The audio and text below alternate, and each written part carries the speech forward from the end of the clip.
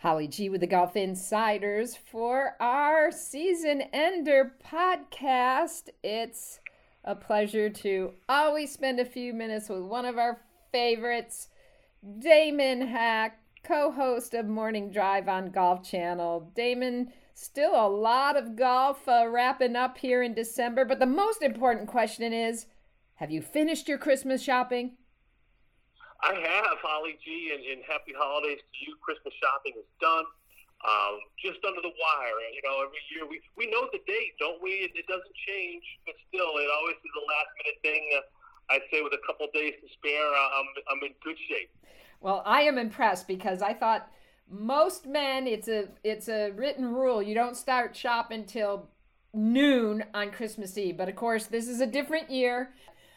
We had some things going down to the wire in Naples, the CME Group Tour Championship, which is the LPGA's year-ender. It's their version of the FedEx Cup, and Jin Young Ko walking away with the tournament. Really was, and how neat that she only played 4 events this season on the LPGA and got better every time. Every week she spent most of the COVID break for the LPGA playing on the Korean LPGA Tour, played very well over there, came back, admitted it took her a little bit of time to get readjusted to the LPGA, and got readjusted just in time, didn't she? A co-runner finish at the U.S. Women's Open that got her to Naples into the final field event. She just played beautifully alongside one of her good friends, Se-Young Kim, who's been gunning for that top spot in the Rolex World Ranking and was arguably the hottest player on the LPGA going into Naples, and Jin Young Ko absolutely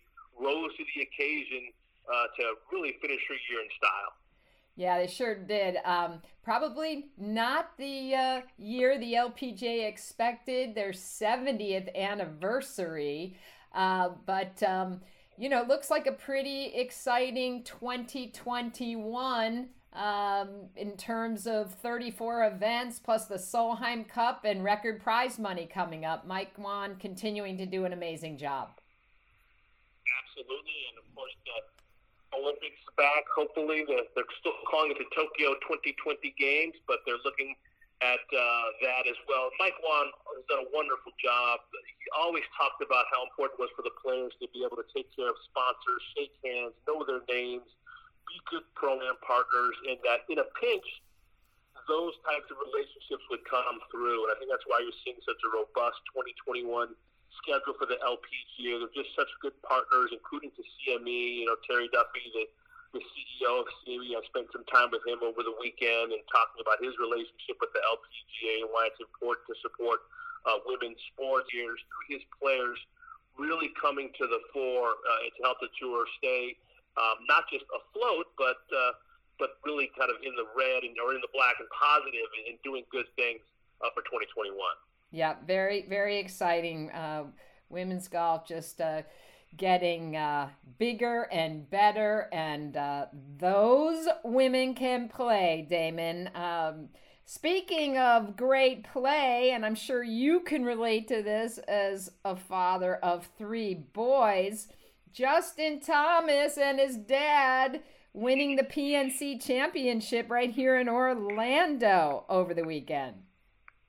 Yeah, I still consider it my home course, even though I've moved to Connecticut. I love that place, designed by Greg Norman. Need to see the shot in the field as well, but obviously the big stories were JT and Mike, and of course Tiger and Charlie out there entertaining all of us at home and the few members that got to walk the course with them. So what a neat event. It's only grown. I mean, it's amazing where it started, and now everybody seems to want to play, and you have to think this will be an annual stop now for Tiger and Charlie and for Justin Thomas and his dad, a PGA professional, in Mike Thomas. So neat the little interplay between the Woods and Thomas families, and we learned that Mike is also overseeing Charlie's swing, as it were. So he works with his son. He works with Tiger's son. And I guess you could say it's almost like a Butch Harmon type of stable when you talk about the talent that Mike Thomas has under his watch these days. But what a great viewing experience for the fans, and for someone like Tiger, who's been so private throughout his life and career, it really shows his evolution as a dad and as a person, that he felt comfortable enough to have his son out there wanting to put his swing in front of the cameras, and the cameras loved it, and so did all the viewers at home. They sure did. There was so much buzz about Tiger and Charlie, and it was just remarkable to watch the mannerisms of the two of them. I mean, it is just mini me to the max, Damon. Just, the way they would watch the shots they hit, the way they stood. I mean, their routines. It's amazing. Oh, the genes are so strong, and we see it year after year. We used to see it with Davis and Drew Love when they would have the similar mannerisms, Mark O'Meara and Sean O'Meara, just kind of the body language, and here you got Tiger and Charlie kind of waggling the same, and club twirling after great shots, and folding their arms at the same time, and kind of leaning back at the same time. It's amazing how strong genes are. And as a father of triplets, I'm seeing it triplicate. But it's really, really neat for us to see a Tiger Woods who was once so reticent being so open now. I think they need to give you your own slot in the PNC in the future. You'd be a foursome. Well, we'd have large numbers, and they'd have to give us a whole bunch of shots and let us tee it up a little bit forward. But I wouldn't turn down an invite if somehow I could find my way to winning a Players or a major. Well, I think we need to start that conversation. It was interesting. Mike Thomas was saying that he was, kind of nervous, and Justin said, I was really rooting for him to hole out that birdie putt on 18. This was kind of an emotional experience for the two of them. I tell you what, you go through the history of this great tournament, the smile on the face of Bernhard Langer winning several times now, a couple times with Jason.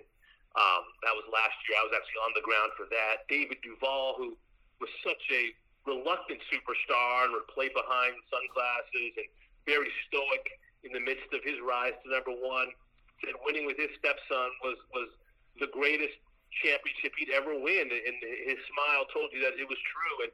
And Tiger and Charlie, the memories they'll have, and JT and Mike. I mean, these are guys who are used to traveling the tour and going after big money purses and history and major championships. But to play with your child or your father, or in Annika Sorenstam case, her dad, or Bernhard Langer, his son or daughter, this means as much. It really does. It's as much as a green jacket or a claret jug.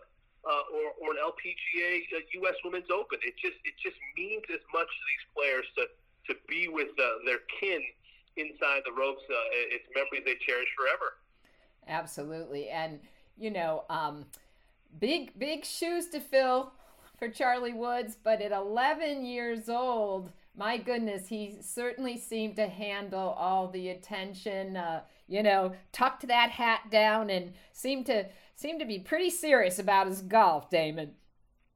My goodness, and what better instructor in life, the ups and downs and the glare of the camera, and how to deal with travel and expectations and different grasses from the Poana out west to the Bermuda in Florida. There's no better example for a myriad of reasons than Tiger Woods, and Charlie didn't shy away from it. He seems to be lapping it up, relishing it. I mean, and some folks are going a little crazy, already having odds posted on him winning a major championship. When will he be number one? Oh, my goodness. When will he win his first Masters? Oh, yeah, social media went crazy, as you can imagine. You hope that folks tap the brakes on those types of expectations. But for one weekend anyway, and really for a week, because as soon as we saw them on property, it was cameras on, lights ready, set, go, and the folks just around the golf world just absolutely loved it.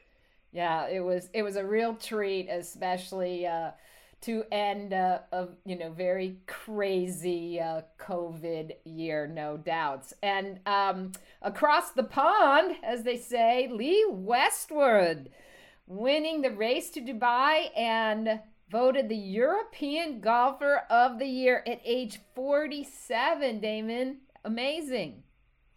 I'm so happy for this great line of the European Tour.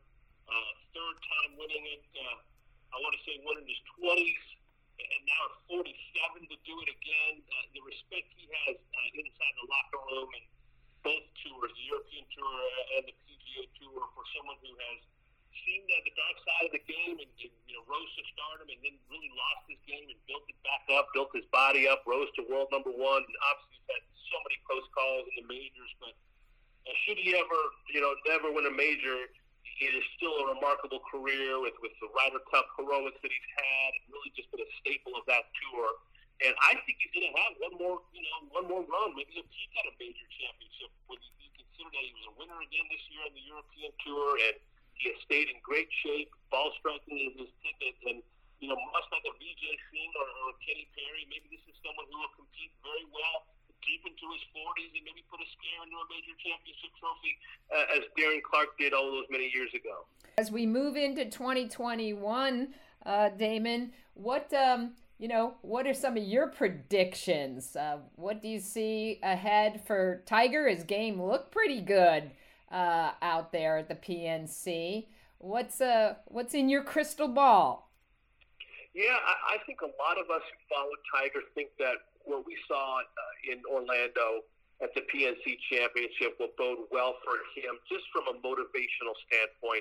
At this point in his career, you need reasons to get up in the morning and hit balls and hit the gym and take care of his back. And he has that in his son, who clearly loves the game, who clearly is talented and wants to play with his dad. So I think that, for all of our predictions and curiosity about Tiger, I think we're seeing it, live and living color, the motivation of a child, and a child who loves the game and what that can do for Tiger. I think that's as motivating as passing Sam Snead or catching Jack Nicklaus, is being able to be healthy enough and motivated enough to play golf and enjoy the time with his son. So I think that bodes well for Tiger, who obviously had a very uneven 2020, as a lot of big names did. Rory McIlroy, who started out so strongly before the COVID break and never really got it back. Another interesting person to watch, especially with another Masters about 100 days out. Can he finally win the career Grand Slam at a place that has eluded him? So Tiger and Rory, Justin Thomas has my eye always, just because he's so serious about how he goes about his business. It says fourth place and sixth place and second place does nothing for him. He's all about hoisting trophies. So for me, it's the big names: Dustin Johnson, Jon Rahm. Rahm considered maybe the best player without a major now. Put Tommy Fleetwood in that camp as well. I'm always excited about what the game has to offer. 2021 is no different. True to form, as the holidays approach, the twinkling music of Augusta and the CBS ads already running for the 2021 Masters. And who's your early pick, Damon? Wow, great question. My early pick is Dustin Johnson, considering he just won by 5 over Cameron Smith and Sung Jae Im.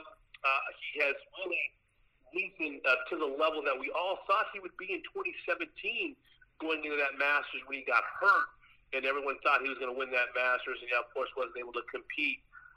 His motivation comes from many places. He thought he was a bit of an underachiever himself, thought he should have won twice as many tournaments, said that quote going into 2020 at the Century Tournament of Champions, thought he should have won many more majors, and he started to really kind of put his money where his mouth is. I think Brooks Koepka's arrival and success has also motivated Dustin Johnson to do great things. So I think it's the motivation of a rival in Brooks.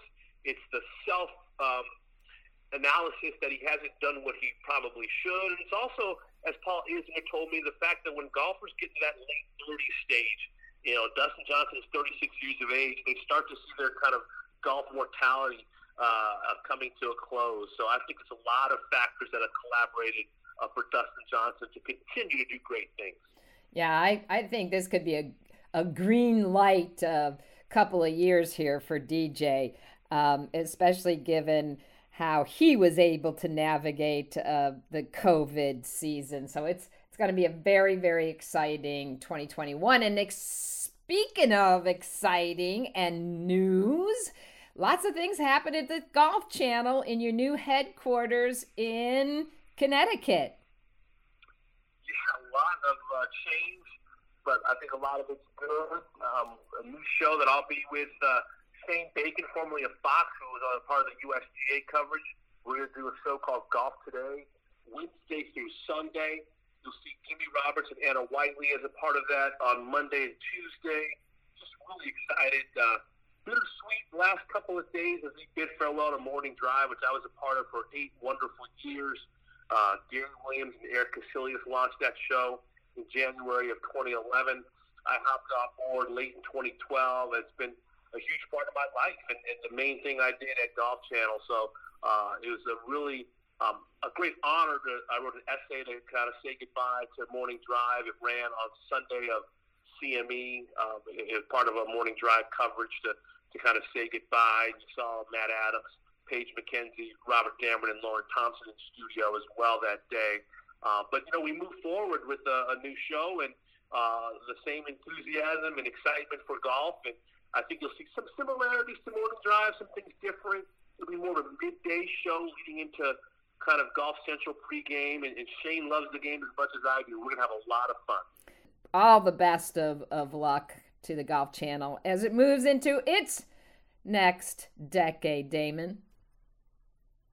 Absolutely. It's been such a great part of my life as first a sports writer and now a broadcaster. And I think the King would be pleased to see how it's grown and how we'll continue to do our best to abide by the wonderful lessons of the game and really just continue to embrace not just the professional game, but the game of you and me and all the great lovers of the game around the world. Absolutely. Well, appreciate your time and wishing you all the best for the happiest of holidays to you, the boys, your wife, and we always appreciate your time on the Golf Insiders. Merry Christmas, my friend. Merry Christmas, Happy New Year. Can't wait to catch up again in 2021.